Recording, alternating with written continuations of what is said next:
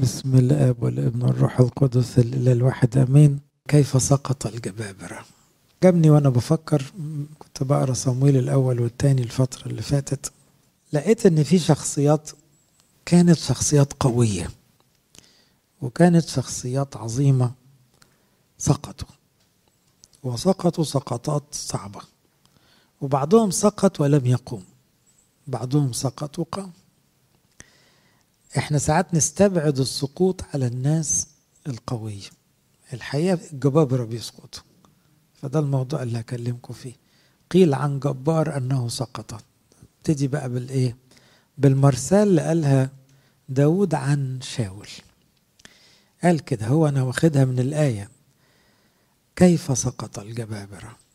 الظبي يسرائيل مقتول على شوام. على فكرة داود فنان، شاعر، عازف، موسيقار، كل ده. فلما شاول مات هو كان بيحبه بجد. بعد كل اللي عمله شاول، داود كان بيحب شاول فعلا، كان قلبه نقي، وكان بيحب يونسان بعشق، كان صديق عمره، الاتنين ماتوا في يوم واحد.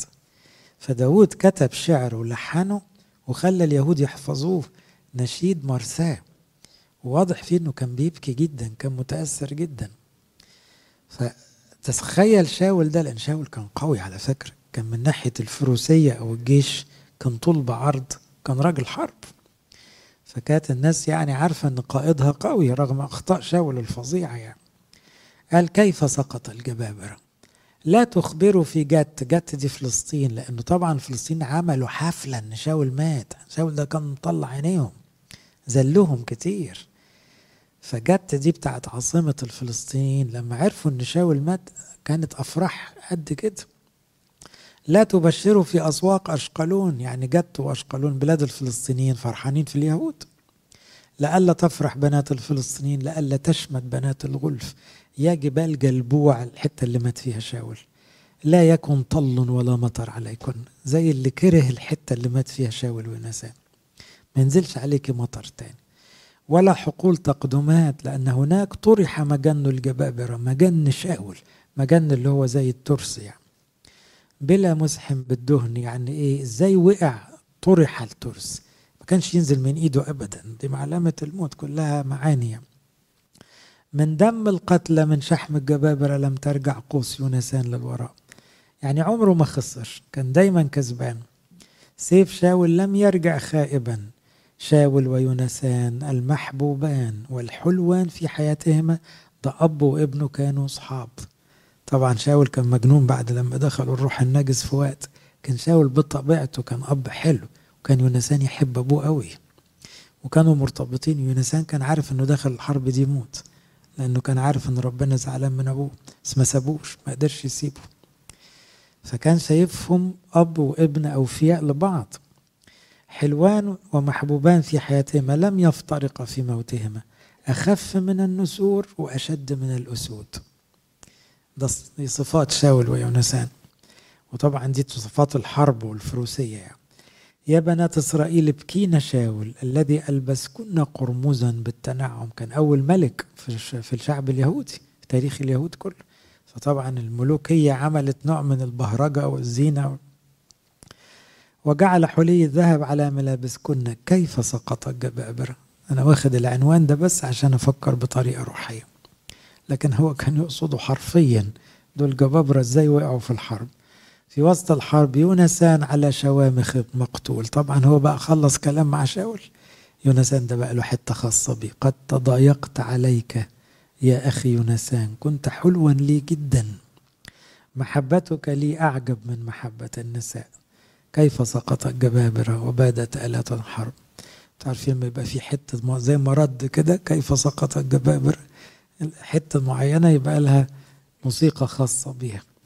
فهو كان يعني سماه نشيد القوس، اتسمى كده نشيد القوس، وخلى الشعب يحفظه.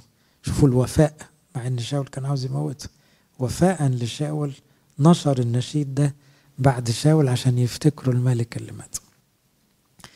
هناخدها بشكل روحي بقى. ربنا يحميكم كلكم، كلكم أولاد ربنا، إنما افتكروا من يظن أنه قائم فليحذر لئلا يسقط. محدش كبير على الغلط، مهما شخت، مهما خدمت، مهما تقدمت، خلي عينيك في راسك، كمل غربتك على خير، ربنا يستر عليك لغاية ما تدخل السماء. بداية شاول كانت حلوة. كان رجل من بنيامين اسمه قيس ابن أبيئيل ابن صارور ابن بكورة جبار بأس. إذا كلمة جبار دي كانت من يومها، يعني كان شخص قوي. وبعدين حصل بقى لما صمويل رسمه، ده ربنا اللي اختار شاول وقال له هبعت لك فلاح كده تعمله ملك. أرسل إليك رجلا من أرض بنيامين، ده ربنا بيكلم صمويل النبي، امسحه رئيسا لشعبي يخلص شعبي من لأني نظرت إلى شعبي لأن صراخهم قد جاء إلي. يبقى شاول ممسوح من يد الله بيد صمويل لخلاص شعبه. يبقى البداية جميلة جدا. ده راجل مختار وممسوح، خد المسحة، وصمويل أبوه الروحي، والغرض خلاص الناس. حاجة جميلة. هذا يضبط شعبي. ربنا بيقول له ده اللي هيضبط الشعب. دي شهادة عظيمة لشاول. كلكم عارفين نهايته للأسف، بس أنا بفكركم بالبداية عشان الواحد يخاف شوية. وبعدين شاول كان غلبان جدا ومستكتر يقابل صمويل النبي وفلاح بسيط. وبعد ما صمويل باركه، كان عندما أدار كتفه مجرد التحول من عند صمويل وراجع بيت أبوه لكذا من عند صمويل، الله أعطاه قلبا آخر. يعني في النعمة لمست قلبه، حصل تحول داخلي، بقى عنده إحساس بمسؤولية على شعبه. خلي بالكم المسؤولية دي نعمة. يعني الكهنوت، مرة واحد كان هيترسم كان قال لي هو أنتوا بتحسوا إزاي إن أنتوا مسؤولين عن الناس؟ قلت له لا، سيب إيدك، هو ده بيحطها حط فينا، مش هتعمل فيها مجهود، دي نعمة. الكهنوت كده زي الأبوة. مرضى برضو شاب يقول لي أنا مش هنفع أب، مراتي حامل بس أنا ما ينفعش أب، مش هفكر أنا في عياله وبتاع. شفته بعد سنة يعني فكرش غير في ابنه. فيعني المسؤولية دي بتيجي مع النعمة. والله أعطاه قلبا آخر، طبعا قلب حلو. وبعدين حصل موقف بعد أول انتصار، شاول انتصر على الفلسطينيين انتصار كبير قوي، فعملوا حفلة كده. بس في يوم تجليسه أول ما قعد على الكرسي كملك، في ناس بصت له باحتقار. إيه البنياميني ده؟ بنيامين ده كان سبط صغير، مش سبط يهوذا يعني، أو سبط في أسباط كبيرة في العدد وليها كرامة، وبعدين من عيلة يعني غلبانة يعني، فمش لا عيلة ولا أصل ولا بتاع، فإيه اللي يعملوه ملك ده؟ فاحتقروه ولم يقدموا له هدية.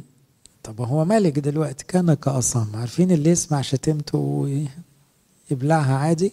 دي أخلاق ملوك، دي أخلاق جميلة، أخلاق متواضعة. ده واحد جميل قوي اللي هو إيه، وهو قادر إنه يعمل ويعمل، ده ملك ما عملش حاجة. وبعدين لما حصل بقى إهانة من الجماعة الفلسطينيين لاسم ربنا، شاول هاج وماج بقى، ازاي وازاي ربنا يغلطوا فيه. فبعت لكل الأسباط انه ايه، اللي مش هيطلع ورايا الحرب اللي جاية دي هنقطع البهايم بتاعته. شغل العسكرية الصح بقى. كان زمان مفيش جيش مخصص، كان الجيش بيتجمع لزون الحرب. في الشعوب البدائية كانت كده، يعني يبقى كل واحد فلاح في أرضه، لما تقوم حرب نجمع ايه، راجل عن كل عيلة يطلع يحارب. فبعت لكل الناس تطلعوا تحاربوا معايا. وبعدين وعد الأهل يبيش جلعاد دول الناس يعني عاملين معاهدة مع اليهود، فالفلسطيني قالوا لهم احنا هنقور عينيكم. فقالوا له يا شاول الحقنا، انت المسؤول عننا. فقال لهم مسؤول طبعا، وجاب الجيش وطلع. طبعا يوم بقى ما انتصر، جم ناس يقولوا هاتوا بقى الناس اللي اتريقت عليه في يوم من الأيام نقتلهم. فقال شاول لا يقتل أحد في هذا اليوم، في هذا اليوم صنع الرب خلاصا في إسرائيل.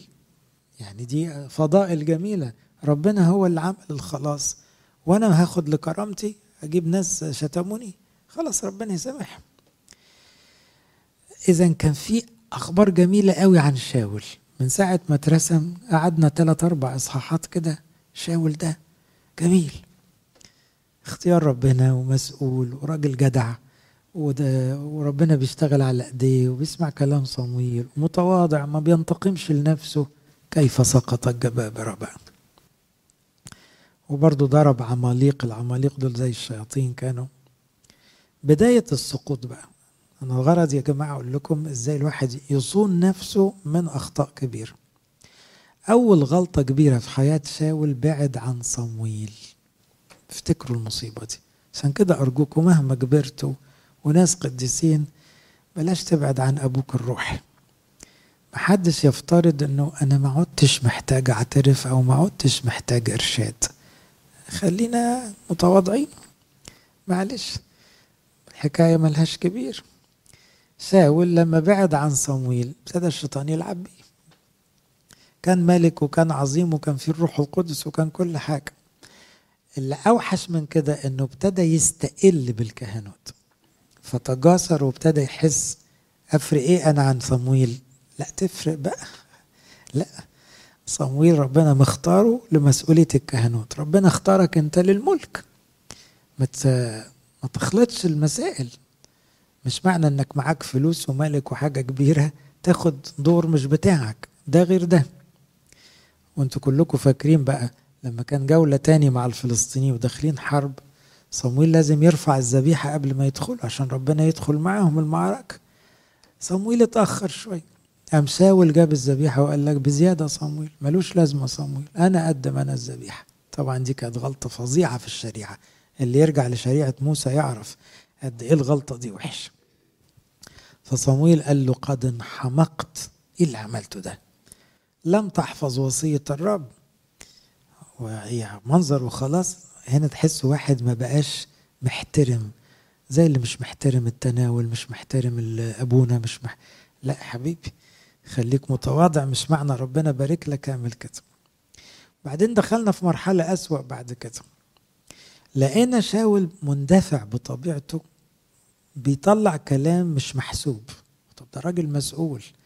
في يوم المعركة بقى يونسان كان في حتة وهو في حتة. يونسان مد ايده وخد عسل عشان يدي لنفسه شوية كالوريز ويكمل المعركة. أتاري شاول قال ملعون اللي ياكل لقمة لغاية ما اخلص من أعدائي. كل اللي سمعوه اختشوا ومنعوا الأكل لآخر اليوم. وطبعا كعساكر ما كانش تصرف صح، والعسكري مش لازم يسند نفسه عشان يقدر يكمل، الحكاية كلها عضلات يعني. فهنا الكلام ده خبط فيه يونسان لدرجة شاول قال خلاص يونسان يموت. الشعب وقف لشاول قال له لا يونسان ما يموتش.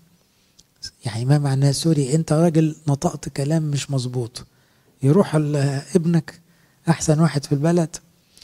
فالشعب هو اللي فدى يونسان.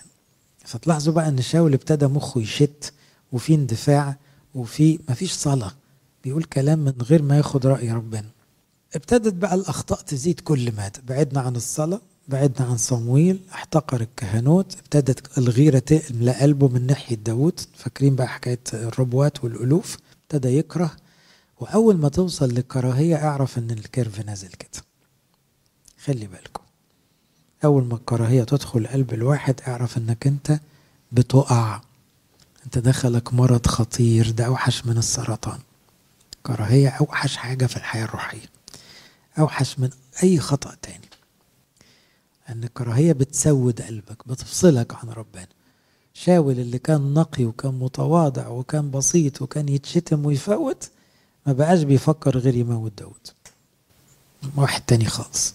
كيف سقط الجبابرة؟ عرفت الحكاية بتمشي ازاي؟ وعشان كده الشيطان كل واحد فينا لازم يحاربه بالكراهية. لازم يجيب لك ناس تكعبلك عشان يشوف رد فعلك، هتكره ولا لا، ويفضل يغذي، يجيب لك أخبار كده ويلبسهم تهمة زيادة.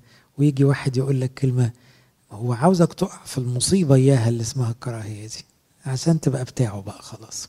بعد كده خلاص ساول ما طلعش من ايد الشيطان بعد كده. من ضمن الأخطاء اللي وقع فيها شاول كان غلطة كبيرة، أنه صمويل نبه عليه حاجة الوثنية ما تدخلش الشعب. ابتدى يستخسر بقى، خلاص شوية غنم نعملهم ذبايح، خلاص الحياة الروحية كلها أصبحت إيه؟ حاجة على الهامش كده شكلية. برضو دي حالة خطر قوي لما تعتبر أن الصلاة والإنجيل والخدمة والكلام ده برواز كده، يعني ما لازم نعمله لكن ما فيش حاجة من جوه، ربنا ده على الهامش يعني. إذن الحقد وقساوة القلب كان إيه؟ هو بقى الأزمة الفاصلة اللي خلت شاول كل اللي فات ده كان ممكن التراجع عنه بسهولة. اللي زود المصيبة بقى شاول اتملى حقد.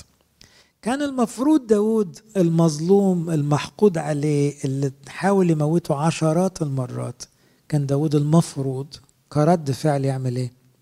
يكره هو كمان، لأنه ده بقى مظلوم. يعني داود طول القصة ما غلطش، فالمفروض انه يحقد ويكره.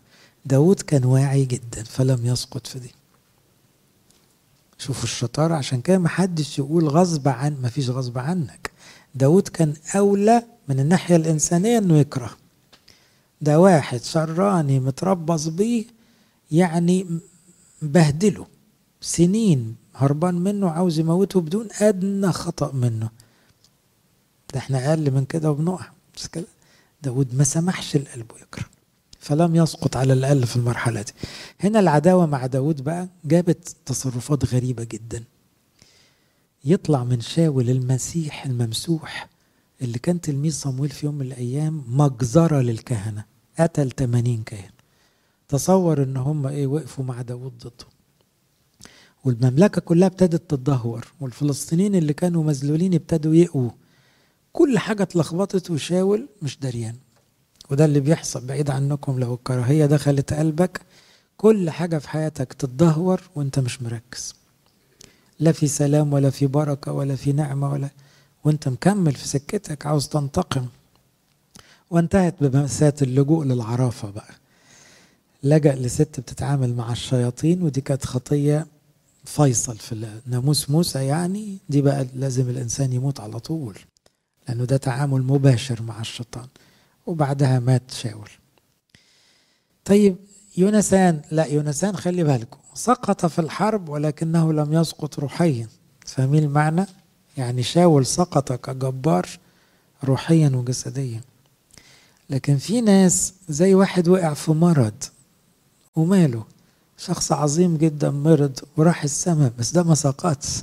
ده ممكن إنسانيا تقول أيوة الكورونا خدته، لا ما يهمكش، يا بخته. يونسان كده، يونسان ارتبط بأبوه رغم أخطائه بس ما شاركوش أخطائه. يونسان بيقدم معادلة صعبة جدا، إزاي تحب واحد جدا وما تشاركوش خطأه؟ دي مش سهلة. يونسان كان بيحب أبوه جدا وما سابوش، رغم أنه مميز خطأ أبوه وحاول يدافع عن داود، لكن ما تعداش من كراهية أبوه. أبوه حاول يحط في قلبه داود هياخد مطرحك يا مغفل، انت المفروض تبقى الملك بعديه، داود هيركب. ابدا ما دخلش الكلام ده جوه يونسان ابدا، فضل يحب داود وبيحب شاول. تصور واحد يقدر يحب 2 ضد بعض، ده قلب نقي. عشان كده يونسان ده من الشخصيات المثالية في الكتاب. راجل مع الكل، راجل مع ابوه جدا وراجل مع داود جدا، صاحب عهد ملتزم جدا معهم. يونسان حاول يقرب المسافة، حاول كذا مرة، نجح في الأول وما نجحش بعد كده، لكن صانع سلام. أنا بقى بحطها بمعنى بعيد. يونسان ما سقطش، هو قيل عنه كيف سقط الجبابرة من ناحية الحرب، مات. لكن يونسان هنا زي اللي مات شهيد، ده رايح السما حتف. ده إنسان نقي جدا وبيحب ربنا قوي، ومن أجل الأمانة كان لازم يدخل المعركة دي، لكن لا له في العرافة ولا كره ولا. ففي فرق كبير قوي في لحظة الموت. في واحد يؤخذ الواحد ويترك الآخر، فاكرين تعبير المسيح؟ يعني نفس الناس تموت في نفس اليوم، واحد يمين واحد شمال، لأن القلب هو اللي هيحكم. إنما تعالوا نلخص كده ونقول دي الحتة اللي عاوز أراجعها. إيه اللي يخلي الواحد يبقى ماشي كويس كويس كويس ويقع؟ أول حاجة البعد عن أب الاعتراف أو البعد عن التلمذة. وخلي بالكم البعد ده أشكال، بمعنى إيه؟ إما أنك ما تعترفش خالص، إما أنك تروح تعترف لكن ما تسمعش الكلام، فضميرك مرتاح أنك بتروح. طب أبونا قال لك بلاش، أبونا قال لك جاهد في كذا، طب اعمل كذا، طب زود كذا، طب بطل كذا، بتروح بس كأنك ما بتعترفش. لأن صمويل فضل يقول لشاول حاجات ما بيعملهاش. إذن حاسب لا تكون ما عندكش طاعة، لأن من غير طاعة وخضوع اعرف إنه الشيطان داخل، وبقى هياخدك حتة بحتة لغاية ما يضيعك خالص. فمن يظن أنه قائم فليحذر لئلا يسقط. الحاجة التانية اللي بتمشي مع الأولانية، لأن الاتنين دول بيجيبوا بعض، إنك تبتدي تهمل قانونك. اسألوا نفسكوا سؤال كده: هل حاليا صلاتك أحسن من أي مرحلة في حياتك؟ ما ظنش. طب ليه ما ترجعش لصلوات انت كنت بتصليها او بشكل ما كنت افضل من كده؟ مش بقول لك صلي زي الانبا انطونيوس، بقول لك صلي زيك بس في وقت انت كنت احسن من كده. يبقى هنا الطلب مش مستحيل، لانك في يوم من الايام كنت تصلي من قلبك او مركز في الصلاة او بتحب ربنا اكتر او بتشتاق او بتخصص وقت. طب يعني الموضوع قيس نفسك على نفسك. فهنا حاسب، لأنه ممكن الواحد يبص على الكيرف بتاع حياته يلاقي خسارة، أنا من 20 سنة كنت أحسن من كده. طيب ما دي حاجة ليك أنت، ده معنى أنك بتنزل مش بتطلع، ملهاش علاقة بالسن. فاكرين كلام أنبا أنطونيوس؟ لا، مفروض أنك مع السن تكون العلاقة بتزيد، لكن زي ما قال الأسقف بتاع رؤية 2 ده، قال له عندي عليك أنك تركت محبتك الأولى، أذكر من أين سقطت وتوب واعمل الأعمال الأولى. يبقى أنا محتاج أن أنا أرجع تاني صلاة كانت أحسن من كده، في الوقت، في الكواليتي، في النوع، في الإحساس، أيا كان. كمان الإنجيل نفس الكلام، المسبح اللي أقصد بيه القداسات، يا ترى الحاجات دي بتطلع لقدام ولا بترجع لورا؟ ده سؤال مهم، لأن دي علامة على طول سقوط. لو الحاجات دي بتتراجع يبقى في سقوط بيحصل وانت مش دريان، في تدهور صحي في حياتك الروحية وانت مش مركز فيه. ثالث نقطة: كيف يسقط الأبرار أو الجبابرة؟ هو قبول مشاعر الكراهية.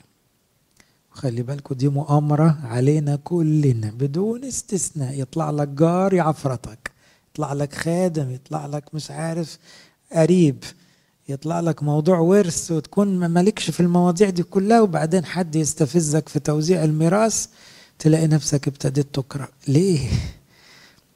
ليه تسيب نفسك؟ لا، وما تقدرش تقول حجة أصلهم وفصلهم. هو موقفك انت مسؤول عن قلبك، عن موقفك، مش مسؤول ان الناس تطلع كويسة ومؤدبة ومهذبة، مش دعوة بدي. انت مسؤول عن رد فعلك، عن قلبك. خليك حلو بقى زي داود، عشان كده قيل عنه حسب قلب الله. كل اللي اتعمل فيه ده وفضل يحب. فعشان كده كان عاجب ربنا، مع ان داود غلط غلطات تانية كتير قوي بس ما ضيعتوش، لانه كان عارف يغلب الكراهية. فيبقى كيف يسقط الأبرار؟ لما يفتحوا الباب للكراهية أو الحقد أو الحسد أو الغيرة المرة أو المقارنة البايخة. لا لا، بلاش السكة دي، بلاش السكة دي. ده الشيطان بيلعبك زي ما بيلعب اللي بيكرهك، انتوا الاتنين عاوزكم في جهنم يعني. نقطة كمان: فكيف يسقط الأبرار؟ لما يغيب خوف الله. دي بانت في حياة شاول ازاي؟ انه ما بقاش محترم شغل ربنا، اي ذبيحة اي كلفتة. هو يعني ابونا بيفهم حاجة زيادة؟ ابتدت بقى ايه؟ ده كان زمان هقابل صمويل النبي كان مستكترها قوي، دلوقتي ايه صمويل هيعمل ايه زيادة؟ اعمل انا الذبيحة. ولما صمويل عاتبه ما اعتبرش الكلام صمويل، حاجة تخوف. يبقى هنا علامات ان الخوف ابتدى يروح. مش خايف يغضب ربنا، مش خايف يكسر الوصية. في جسارة بنسميها. جسارة يعني ايه؟ ده بيكسر وصية ربنا، عيني عينك، بيروح للعرافة برجليه. طب ده انت في يوم من الايام حرمت ان يكون في اي حد بيتعامل مع السحرة او العرافين في بلدك، بتعمل عكس اللي انت قلته قبل كده. يبقى هنا حاسبه ان الخوف يروح مننا. مش معنى ان احنا خدام بتوع ربنا وحياتنا كويسة لازم يفضل خوف الله جوانا. ليه؟ لانه الشيطان بيفضل عاوز يوقعنا، عاوز يفصلنا بعد ده كله. ومن هنا بقى التركيز يفضل على الوصية. اخر نقطة: يسقط الابرار حين يلجأوا للحيل البشرية. زي ما عمل شاول ابتدى يفكر بطريقة بشرية، ابتدى يقول لي بتوع بنيامين ما تشوفوا لنا صرفة نوصل لداود ونخلص منه، مش انتوا بلدياتنا؟ بعدين يروح لبتاعة العرافة دي، حضري لي روح صمويل خليني اعرف هيحصل ايه في الحرب. ايه ده؟ انت بقيت تروح لأهل الدنيا يقولوا لك تعمل ايه بعد ما كنت بتاع ربنا وتصلي وتروح لصمويل ايه اللي جرى لك؟ فهنا الطرق الملتوية والحيل البشرية دي معنى انت دخلت في سكة وحشة قوي. حاسب، الحق نفسك، انت كده نازل بسرعة قوي. هل يسقط الجبابرة؟ نعم يسقط، لكن مش لأن ربنا تخلى، لا، ربنا ما بيتخلاش عن ولاده، لأن هم سابوا إيد ربنا وعاندوا مع ربنا. ربنا يحمينا. هعتبركم جبابرة لكن خافوا على نفسكم لئلا نسقط. من يظن أنه قائم فليحذر لئلا يسقط. لإلهنا كل مجد.